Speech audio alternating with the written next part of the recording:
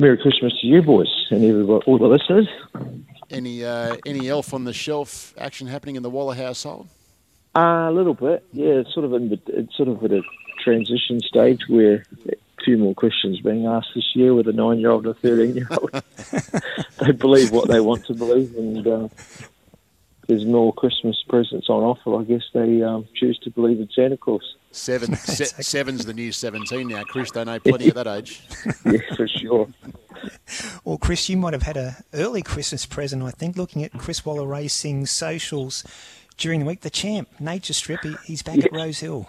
Yeah, he is. Most of our carnival horses are back in, Ray. And those mature horses, they always come back looking well. It's more the sort of the 3-year-olds that you're hoping continue to put on weight and develop. But, yeah, he looks great. And, looking forward to the autumn with him. And he'll be running as early as mid-February, and that's how quickly it all comes around. Yeah, he'll be probably trying back end of next month, and I think we heard earlier 80 days to the Golden Slipper. It's hard to believe, but anyway, we've got plenty to look forward to today as well. Chris, Logan Street Line you've brought down from Brisbane, where he's been racing well. He gets out to 1,800 metres. What's your feel about him at the 1,800, Chris? That's the reason for bringing him down. He just lacks that acceleration over a mile. Last start he had the run of the race and just didn't quite finish off. So extra distance, good draw, even race. Probably needs to lift a little bit, but he's certainly not without a chance.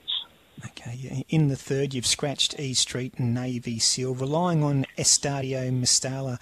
Chris, he was so impressive at his Australian debut at the Rose Hill midweeks, but last start, had his second Australian start. Was it tempo related because it was a dawdling run race for a fair part of that contest? Yeah, in my eyes it was. It brought him undone with his tractability, a bit keen. And as well, those on-pace horses just seemed to kick turning for home and left the back markers struggling. So I think two legitimate excuses. In saying that, he was beaten a long way, but better draw today, providing he settles. There's no reason why he couldn't bounce back. You've decided to back up with Smirk after her run behind Global Ausbred last week. She gets out to 2,400. Can you make a case for her to improve this afternoon? She just got caught wide without cover last Saturday. She's still beaten a long way, but I'm just hoping she gets a better run from the good gate. And she ran fourth in the Queens and Oaks, so distance will be no problem. Agnelli? Can't see any positives at home. He's a poor worker, but he's been there all his career, and he's actually quite competitive once he gets out to this distance. So I guess it's the right race. He gets a nice run from a good draw with James aboard. So he's a rough chance. Okay. Democracy Manifest looks one of the stable's better chances today. He's in tremendous form. I guess the only question mark, Chris, is the 1,600. Any issues for you? Not really, no, especially with the soft draw. If you just get a nice run where James is happy to switch him off, and it's a little bit stronger, I guess, than the last start race. There's a couple in there that deserve respect. That he really does look like a good horse, and he's finishing his 1,400 metre race so strongly. So I'd say mile will be no problem as a fit horse.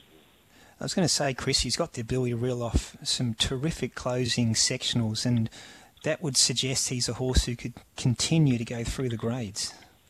Yeah, for sure. Yeah, we won't go too much further this prep, but I guess today is just helping us decide on what distance he'll be running over when he returns. Okay, yeah. Two mares in race 8. Cur Royale, I thought, was good first up. Gets an opportunity today to potentially be ridden with cover. That's the key to her, isn't it, Chris? Yeah, it is. Yeah, she was a bit keen first up, but I just think it was fresh. At home, she relaxes well. So, yeah, that's the key for her today. She just needs to switch off, conserve energy, and then she'll be better in the finish. Simple as that. So, pretty good draw, and she's going to run very well. Absolutely. Vienna Princess, a month between runs, but she was terrific at Caulfield winning a stakes race. And has she trained on well, Chris?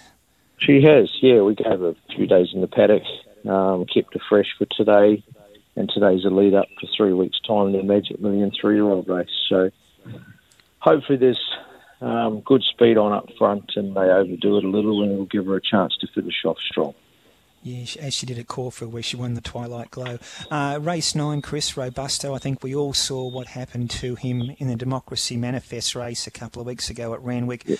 That's racing sometimes. He's drawn an inside gate here, but clear galloping room. He does look one of the best chances in race 9. Yeah, even though he's got a good draw, he won't be too close. He's just found a good pattern, being ridden conservatively, so without wasting barrier 2, I suppose midfield, maybe a pair closer if he's there without doing any work. I guess that's the only query of today's race. Doesn't look a lot of genuine speed, so James will work that out and hopefully get a bit of clear galloping room. Yep, and Colino in the last, bit of residual fitness, I suppose, from the back end, or from the middle part of the spring. Had a nice tick over trial in between. Fitness levels for the 1200. Fitness levels are good. It's just whether it's bar enough. It's sort of better 14 to mile type horse. But in saying that, a lot of his resuming runs have been on wet tracks and things like that. So, the team at home that ride them work and that, they're pretty happy with him, and wouldn't be surprised if he ran a cheeky race fresh. Yeah, terrific. And just quickly, Chris, a couple of good chances up at Doomben. I hope I pronounce this correctly. Is it Chrysa or the 2-year-old colt better than Ready? Yeah, it is. He's in a strong race. The Chris Muntz horse.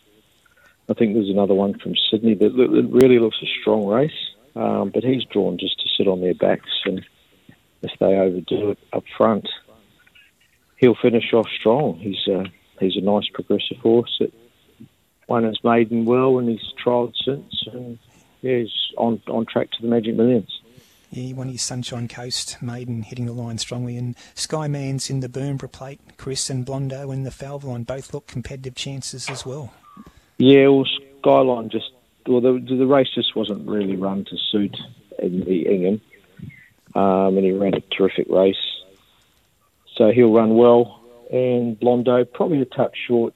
It's a prep run going into the Magic Millions in 3 weeks' time, but he's won over the distance before, and he'll be getting home strong late, so hopefully he just gets there in time. Terrific, Chris. I think you need 2 winners to raise the bat for a half century of City wins today, so best of luck. Thanks for joining us this morning, and Merry Christmas to you and your family. Thank you very much, and same to all of you guys. Just quickly, Chris, what's the weather forecast like around Auckland and Sunday and Monday? Yeah, I'm not sure if it's enough for Polly, but she's running in the Zabeel Classic, Polly Gray, 2,000 metre weight for age race. I went through the form last night, and it doesn't look an overly strong race. Sometimes those New Zealand middle distance horses can be very sharp, very strong. But this year looks an easier addition. So, yeah, have to check tomorrow morning, Boxing Day morning, because if it's a soft track or worse, she'll certainly come right into it. Good on you, Chris. Merry Christmas Thanks, again, guys. and good luck.